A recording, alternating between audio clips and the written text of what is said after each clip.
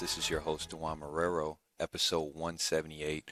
One of my goals was to get to episode 200 before I hit the age 30. My birthday's June 14th, so I'm on pace right now to get episode 200. I missed you guys. I haven't been podcasting the past 2 to 3 weeks because of work.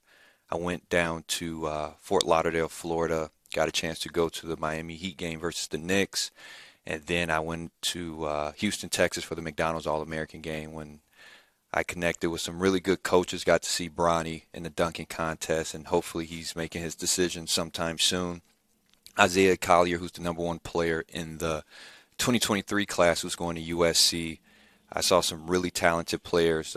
Local ones that I could name off the top is Xavier Booker and Jeremy Fierce, who will both be going to Michigan State. Fierce is from Joliet West, played there, and Xavier Booker goes to Cathedral out in Indianapolis. So got to cover those guys. And from Houston, I went to Washington, D.C. We had our state champions invitational boys and girls on Georgetown's campus. I love D.C. It's one of my favorite places. But this week, I have a very special guest. He's a former athlete, played at the highest level of basketball, played here at Valpo. They just hired Coach Roger Powell. Have the one and only Dean and Barbra White director, Tarrance Price. How are you, sir? Coach? Doing good, man. Thank you. You know we have a very weird connection, right? How so? Going back to your Theo Bowman days, I think you participated at a Valpo team camp when I was the grad assistant coach. I did. They offered me like in middle school. Yes. It went over my head. Shout out to the Drews. Yes. Good people. That was at the courts back then, back in those days. Man, I was a young assistant. Talk about those days, and obviously you're starting to see a new turn of events at Valpo. Was you surprised by the new hire, and you think it's in the right direction? Well, one thing I try not to do whenever, especially since I've left, I don't stay as in tune to it as I normally would. Right. My biggest thing is I want the student athletes to have the experiences that I had when I was there, which we enjoyed a lot of success, a lot of fan support, and we did a lot of winning. Right. The thing I always caution people, because our emotions and our fandom get into is that this is still a business. Absolutely. And, whether you're winning 20 games a year every year, you're going to look to go to the next jump. If you're struggling, you're going to expect change to come. Now, the way direction that goes, obviously, there's a lot of former Valpo players that have been there that are doing great things in other places, that are head coaches winning national championships in certain places or top assistants in other places. So Roger Powell is a slam dunk from my understanding. I've never met Roger. Obviously, I'm a little older, so I watched him when he played for that great Illinois team that battled North Carolina for the championship, when he played with D. Brown and Darren Williams and Luther Head and those guys. Augustine back in that day, and I do remember when he was an assistant with Bryce those 4 to 5 years during that time. During that time, actually, I was living in Grand Rapids, Michigan when that was going on. Wow. And then when Bryce left to go to Vanderbilt, I moved back to the area in 2017, so it was Matt Lottage's second year. So from what my understanding is, in terms of as a person, he's top quality. Anytime there's change, there's always excitement. But now the challenges come because now the university has to rally behind him, his staff, supply resources, things that he feels like they need to be able to go out and compete. That's big time. And how do you take, obviously, the mindset when you were playing into the business where you at now, with the Dean and Barbara White and the communication skills that plays a part and understanding it's a team effort for the most part, but that's one of my favorite questions to ask is how do you take being an athlete into the business world? Well, it can work for you, it can work against you.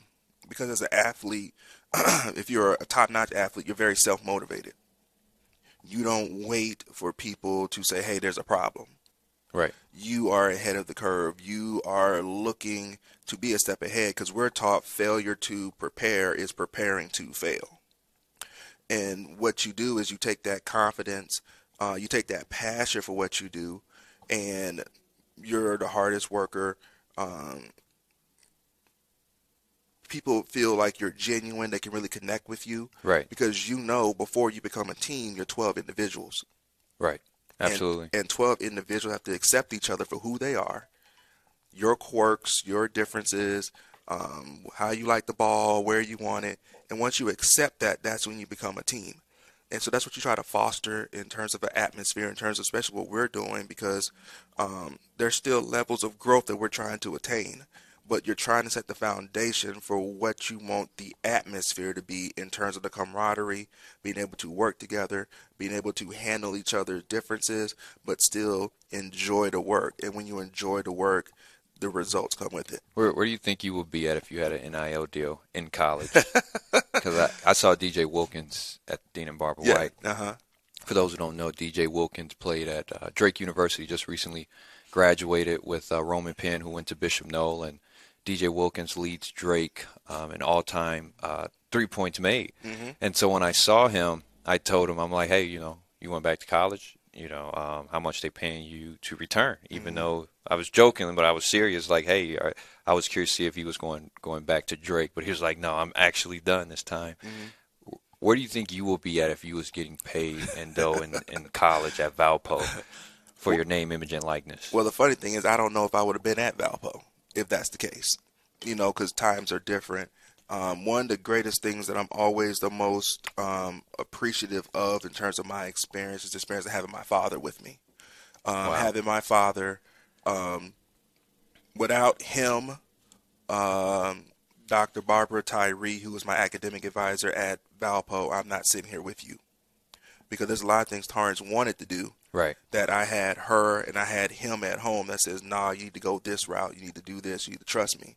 And he was the one who told me, after winning to go to the NCAA tournament in 1998, he told me in my hotel room, I remember like yesterday, he said, you don't understand this now, but 10, 15 years from now when you're done, you'll be in a much better place than where you're thinking you'll be. I had no idea I'd be sitting here next to you, but he was correct. So I think in terms of all of that, having him there would have made the process easier for me, be able to navigate it. Because, we always get caught up in the dollars, but there's always details right in those dollars. There's always that fine print that comes along with that. So I'm pretty sure that if I had those opportunities back then when I played, I'll be in a pretty good spot because I would have somebody I could trust to help navigate 100%. And basically what you just reiterate to me, you have a foundation. Mm-hmm. How important is that when young student athletes listen to this episode and you talk about the foundation you have, how important and vital was that for you to get you where you are in life? It's everything. I wasn't your typical athlete. Most kids around the ages of 6, 7, or 8, that's when they're entering biddy basketball and playing these things. I was across the water. I was living in Bamberg, Germany. Wow. My father was in the military and served 21 years. And so I was born in Fort Benning, Columbus, Georgia. So I grew up in a huge family. My mother has 13 brothers and sisters. My dad had 8.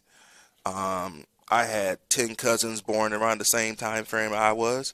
And so I grew up, my family, my cousins being my best friend. And then you leave and go all the way across the water.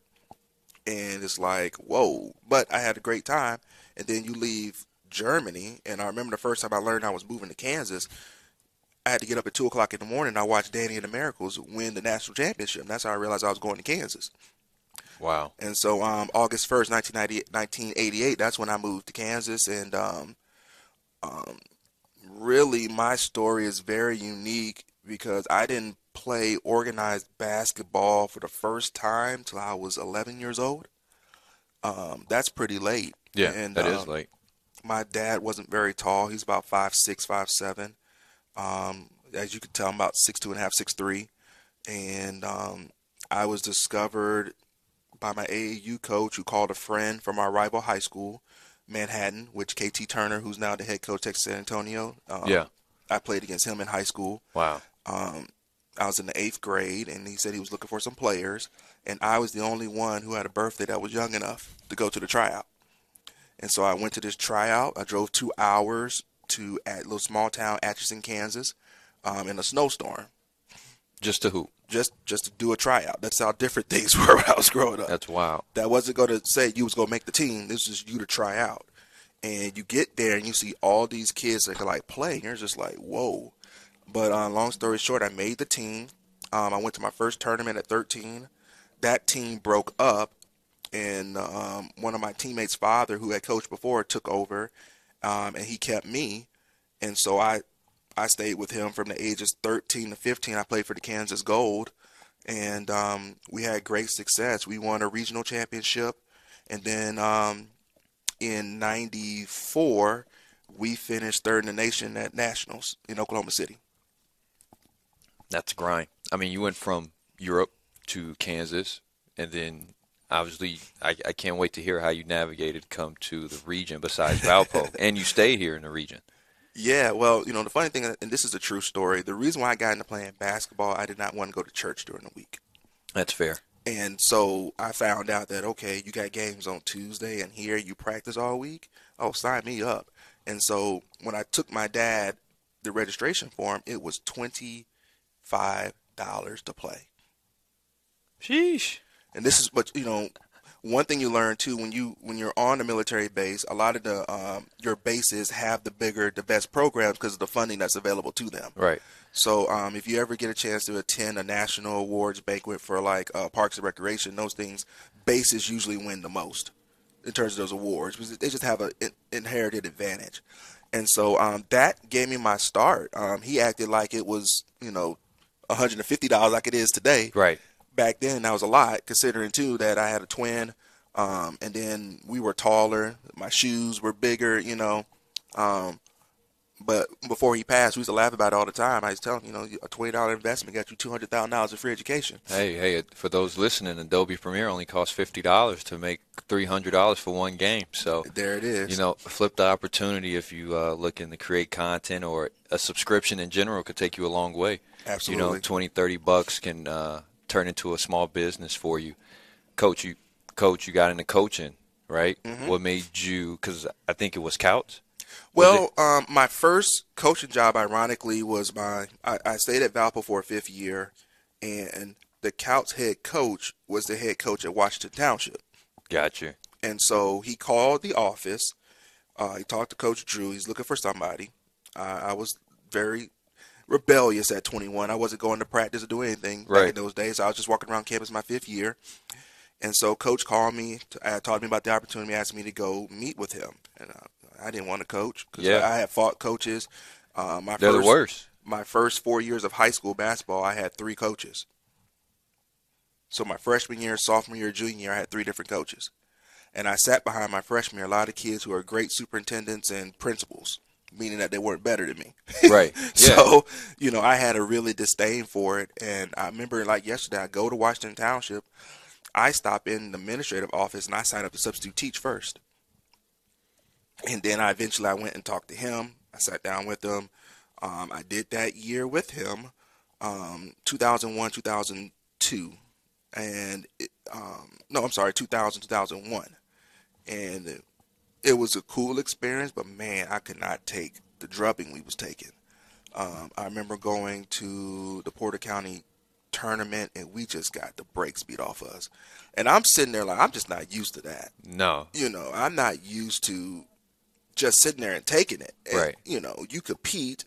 Um, And you don't have the caliber of players there it either is. to be in the situation to win. So you're kind of stuck with what you got, and it's hard to try to get kids to pursue an education at Right. Couts. What was it like being probably the only brother there? That's always the question I wanted to ask, Rob. Right. It was like when I found out that he was coaching at Couts, I was like, man, you had to have been the only brother there. But what was that like? Because I went to Morehead State, right? Once I left DePaul, and it was a predominantly white school, and they said if you can make it here in Eastern Kentucky, Make it anywhere. you can make it anywhere. So what was that the experience like for you at Couts? Well, the funny thing is, when I was telling that experience, the Coach Duzan is the head coach at Couts.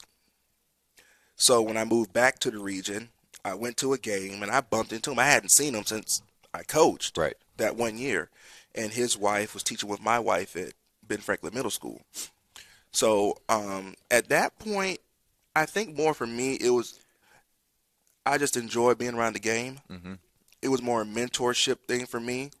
Um, Having the opportunity to get out my office to do something different. True. It's kind of funny because I remember the stories they told us when I came here about not going to Couts. And the only reason why we went to Couts was our secretary, Sherry Williams, lived in Couts. But to actually go, I knew a little bit about the program and the history when I was a player here. Right. But to kind of go and experience the craziness on a Friday night in that gym where there's nothing else going on and literally everybody is there. Right. Being blessed to have the caliber of athletes that came through there, and really get a taste of what Indiana basketball is really like, because we made a run and we played for the state championship in 2021. It's nothing like Who's a Hysteria. It's nothing like it to go to Lafayette Jeff, and for their fans who were playing against a Smallwood, I think it was, were complaining that our fans were buying their tickets. It was a sea of black everywhere. Right. And it was an amazing experience. I really didn't think much about it because at that time, I'm a little more mature now. I would have thought more about it definitely in my 20s because I've gotten used to being the only brother in a lot of different places by then. So yeah, it's like that. Hey, in 49 states it's just basketball. that's it. That's it. And here it's just different. Like we breed basketball. Yes. We're from a basketball state. I was playing against Couts. I believe it was Couts around 2010. 2009 when I got those 2 technical fouls in Couts. That's why I still hold that grudge towards them. It was one I hung on the rim after I attempted to dunk, and the other one was I smacked the backboard trying to attempt the block, and they called 2 technical fouls in Couts. And just that quick, somebody could take something away from you that you really care about. Have you had any of those experiences where you had to battle adversity, whether that was sports or business, and how did you, claw your way back? All the time. One of the things that sometimes is good, but you can know too much. Right. So one of the things coming out, how crazy this sounds, is because when I came out of school, there was no YouTube. PlayStation 2 was just coming out. So that's 2000. Right. We got PlayStation 5 now. Exactly. Yeah. And YouTube rules everything. Yeah. So when you're going into athletics, especially when my goal was going to athletic administration, the taboo was, even in 2000, that they love for us to play and to recruit, but they don't want you in the leadership roles. And so sometimes, I think for me, I carried that chip on my shoulder.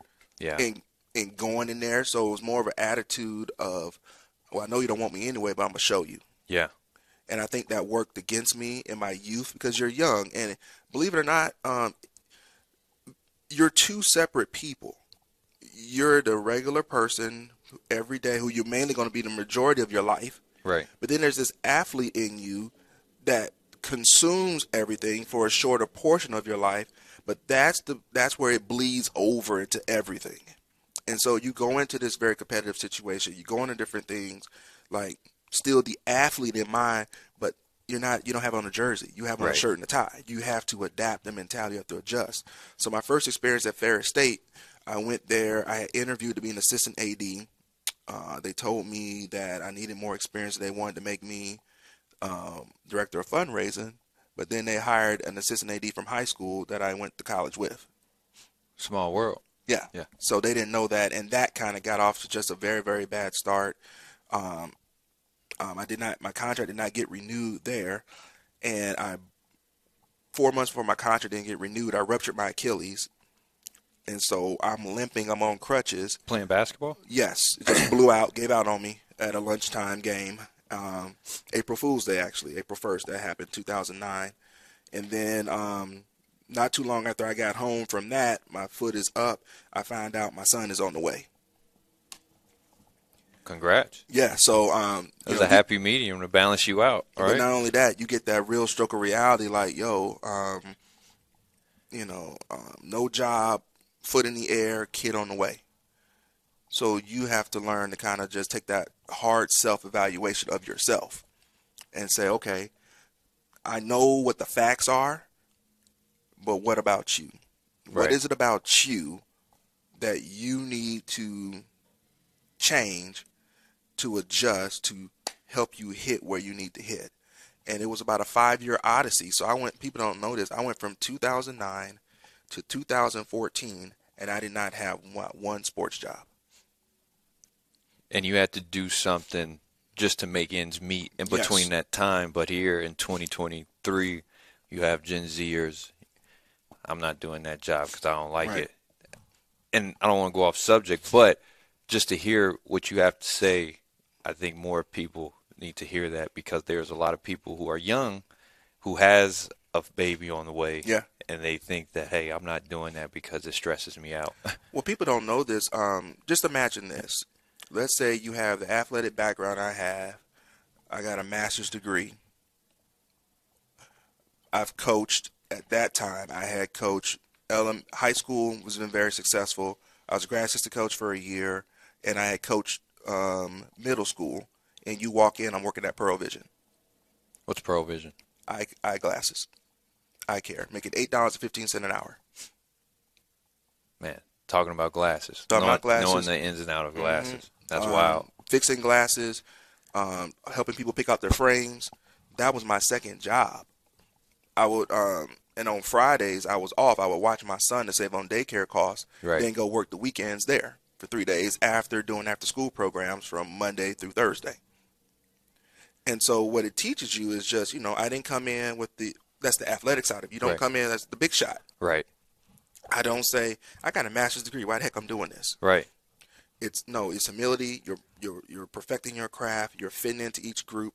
You're working your tail off for the team to succeed, because when the team hit their goals, there are some people who relied on that as a livelihood, and they depended on me on that weekend to make those sales, treat those customers great. So when those bonuses kicked in, they were there 40, 50 hours a week. Right. The grinders. That's it. So you don't want to let your teammates down. And it's that same mentality that you take, that if you can handle a little, you'll be blessed with a lot.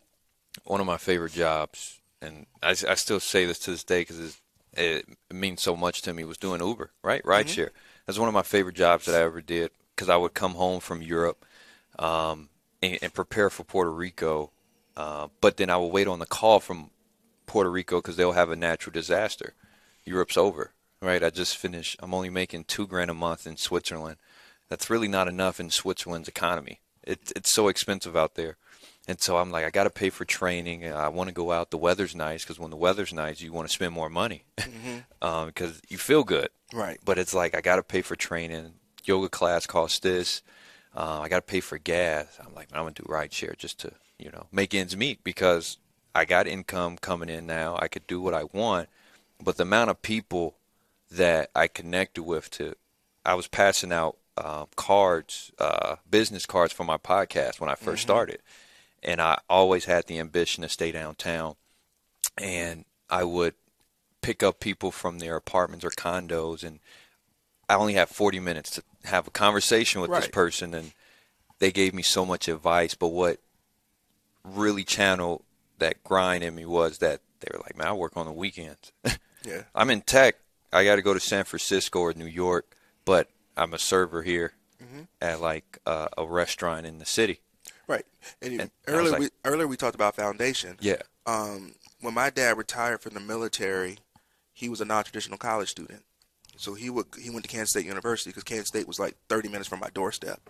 So from the ages of 13 to 15, I was on that campus every weekend I was hanging out with the players, before my dad would take me to AAU games. Right. But he would go to class all day, stock groceries at night. So I would have a varsity basketball game on a Friday night. I knew where he would be in the stands. He would sit way up he was sitting away from the parents. He didn't want to complain and stuff. I would see him leave. Right. And then I would hear him because he would leave and go to work. He stocks all night. He comes back home at 7 o'clock in the morning. He knocks on my door. He asks me how the rest of the game went. I would tell him. But he did that for 4 years. Wow. And never missed a service on Sunday. And graduated college 2 weeks before I graduated high school. So that was my example right in my own house. I have no excuse. No, you gotta get out here and they're grinding. I see that with a lot of kids. Like they just don't have a grind in them, right? They don't have a hunger. Only thing they see is the finished product, right? Well, and I have a son, and that's always the toughest thing that you try to balance out too, because his life is totally different than what I was at 13. He has it a lot easier. He doesn't have.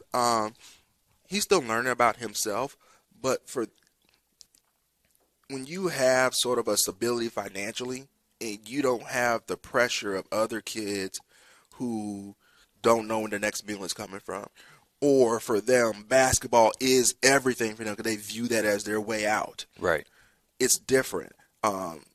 Having my father in my life taught me that basketball could be a part of my way out, but it was really up in my brain. And that's the difference.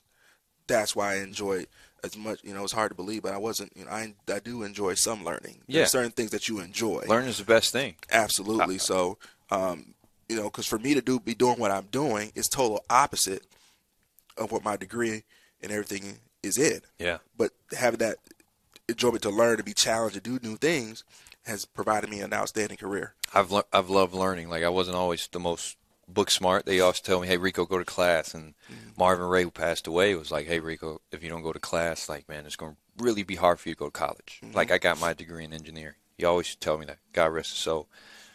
And it doesn't matter where you're from, black, blue, white. In my meetings, they only want to hear about ideas. Yep. What are you bringing to this meeting at 11 a.m.? Do you have your notes? Are you on point with travel? Is your flight booked? And so I say that a lot of kids, the landscape is different now because when you're paying teenagers money, they're $15 an hour. Yeah, they're essentially pros now. Yeah. So if you're from a urban community and you're already struggling to make ends meet, but most people are going after the marketing and who I can sell at 15 years old. Right. In high school. And I told a young gentleman this, and he didn't want to hear it. And now that I'm older, people used to tell me, like, what's your plan B? What else do you like? And I never could answer that question. And now I hear myself asking another player, like, while you waiting on that call, be thankful that that's not a call you waiting on when you're a pro. Right. And you don't have no school eligibility. And they always ask me, what's my degree? And I tell them general studies. Because I kind of was self-taught. Yeah, I wanted to play and wear nice shoes my whole life, so I went to school to be a PE teacher. That's why. My degree is in physical education. Really? Yes, it is. And my master's in sports administration. And all that, your adversity, the challenges led you into parks and recreation. Yes, because you may have been a tad bit young when this happened, but when the first time the so-called economy crashed, around, I think it was around 08, 09, I was transitioning, and imagine me with my resume sending out hundreds and hundreds of applications and not getting one phone call for an interview and anything.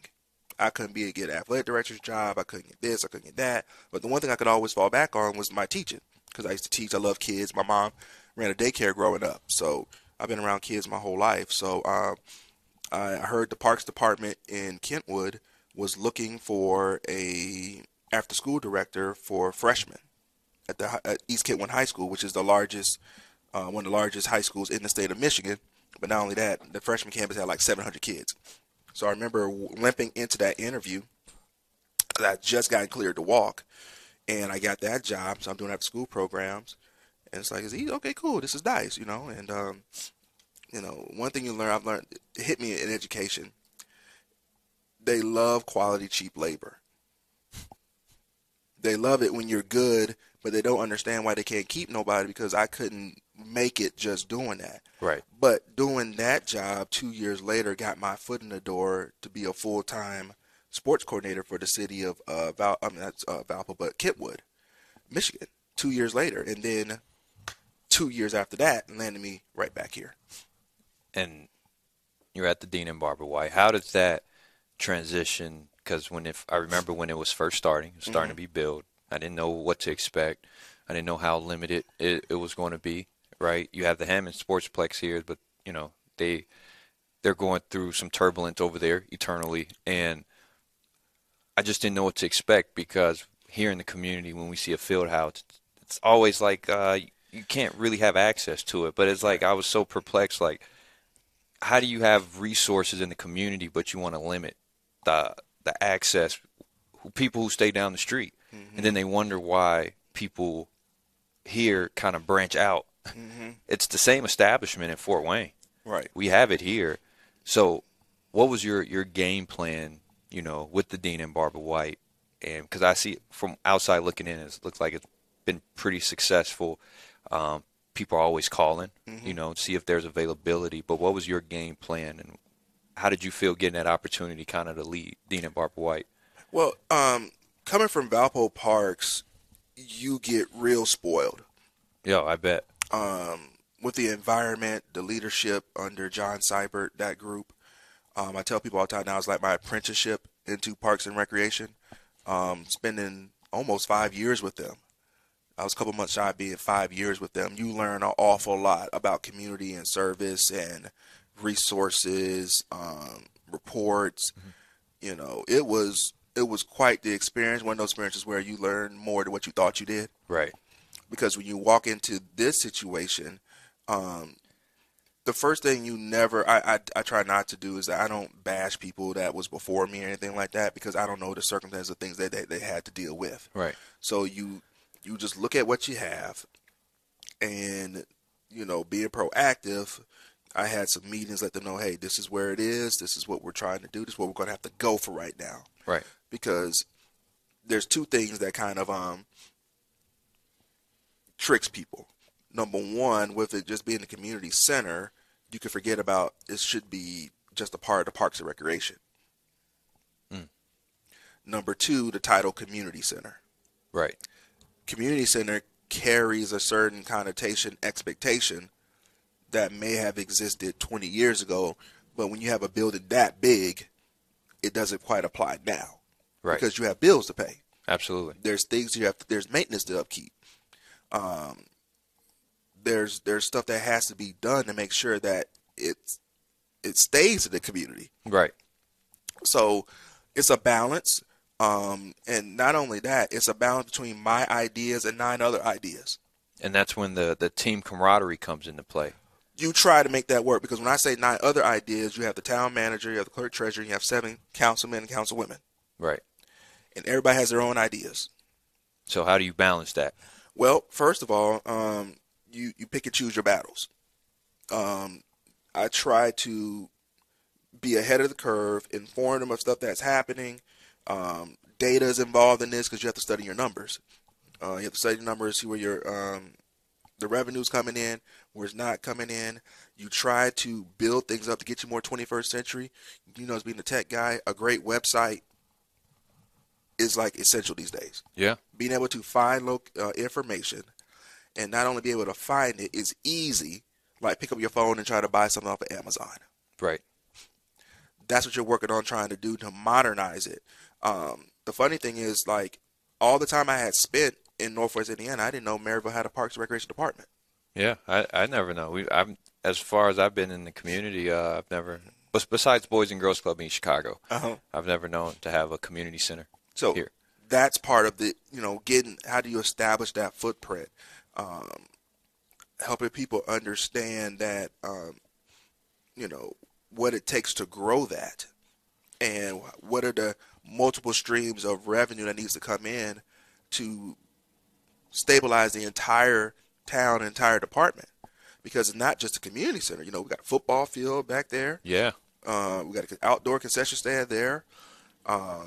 We have 24 parks I'm responsible for that needs to be maintained, upkept.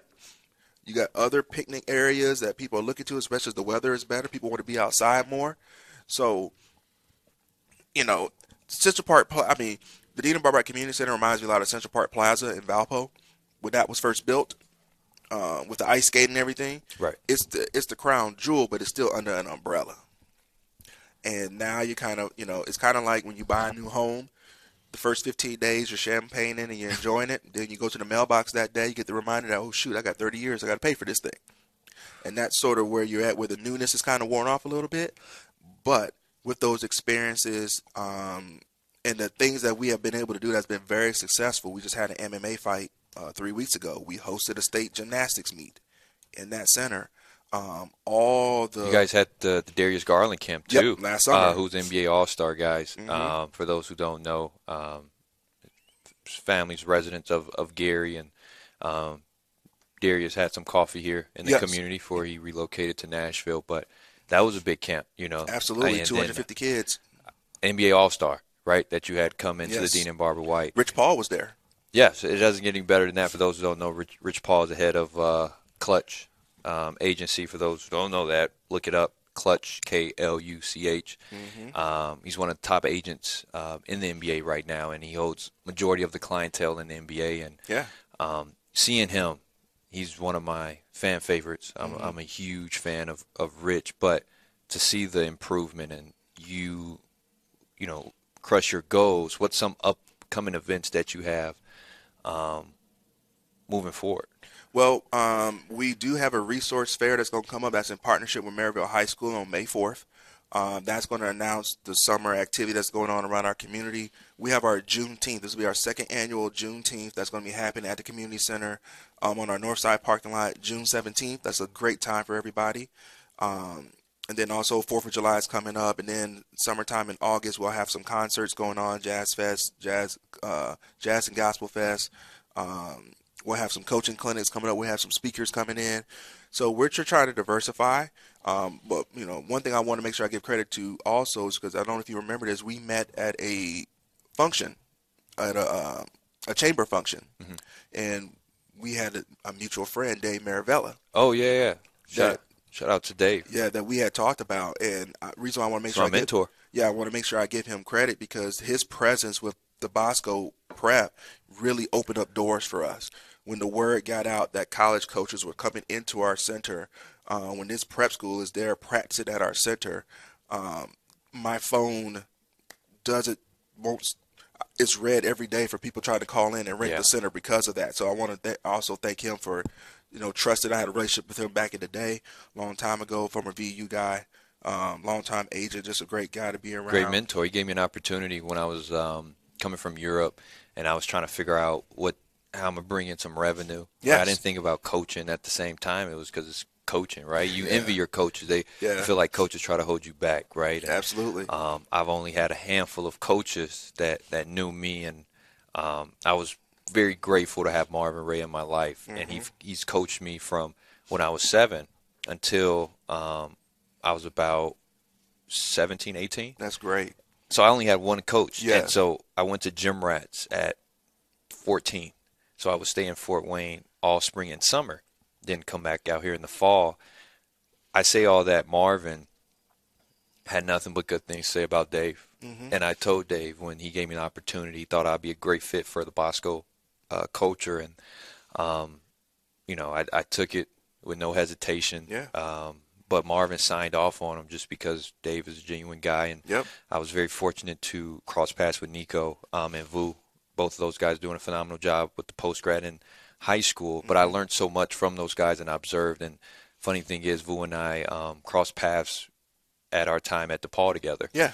And so to see how everything comes full circle. And my former teammate. Yes. So to see how everything comes full circle, it's like, wow. So that gave me just some different wisdom to talk to athletes like, hey, sometimes when your coach is coaching, you're a player, later 5-10 years down the line, you guys may circle back and be colleagues. But Bosco's been an instrumental part of my life, and it continues to grow because so many kids in our community need another outlet. Mm-hmm. And so, but I do want to ask you that too before we get off is like, How do you feel about online learning, with e-learning in general? I wish Are I you had are it. you pro you pro e-learning? Yes, I wish I had it. When I just think as the world changed, needs change, and when you're an education major, you learn that there are different learning styles everybody has. Right. Now, the one thing I always commend these young kids about is that being able to make a commitment at that age to where you sacrifice going to homecoming, the everyday classroom experience to do that. I don't know if I could have did that Right. from a structural standpoint because just how the family focus was and what the priority was in terms of what my father and my mother's views for us in our lives. Um, but it's different. It's just a Yeah. different I day. tip my hat off. They're able to multitask. Absolutely. I mean, if you know that about yourself at 15 years old, 16 years old, congratulations. Now Yeah. go for it. Let's help you achieve that. And that's why it's like I look for some of the younger kids for some advice, whether that's tech, right, but still apply my OG's mentorship and principles to day-to-day life. Hmm. But kids are able to navigate the iPad, YouTube at a much Yes. younger age. When I was Yes. still coming up in the era, I believe Rob did too. Which we were hearing the internet, you knew you couldn't be on the telephone lines, Yeah. right? Yeah. Like little stuff like that. Net zero dial up. Yeah. So all that to say is, though, thank you for coming on the podcast. Thank you for having me, man. Tarrance. This is Episode awesome. 178, director of Dean and Barbara White Community Center. Guys, I appreciate you always for listening and, again, showing love, subscribe, shoot me a review. I appreciate it. And until next time, appreciate it. Thank you, man. Appreciate you. We're skies, we tweet and picket signs. Put my name on petitions, but I won't change my mind. I'm keeping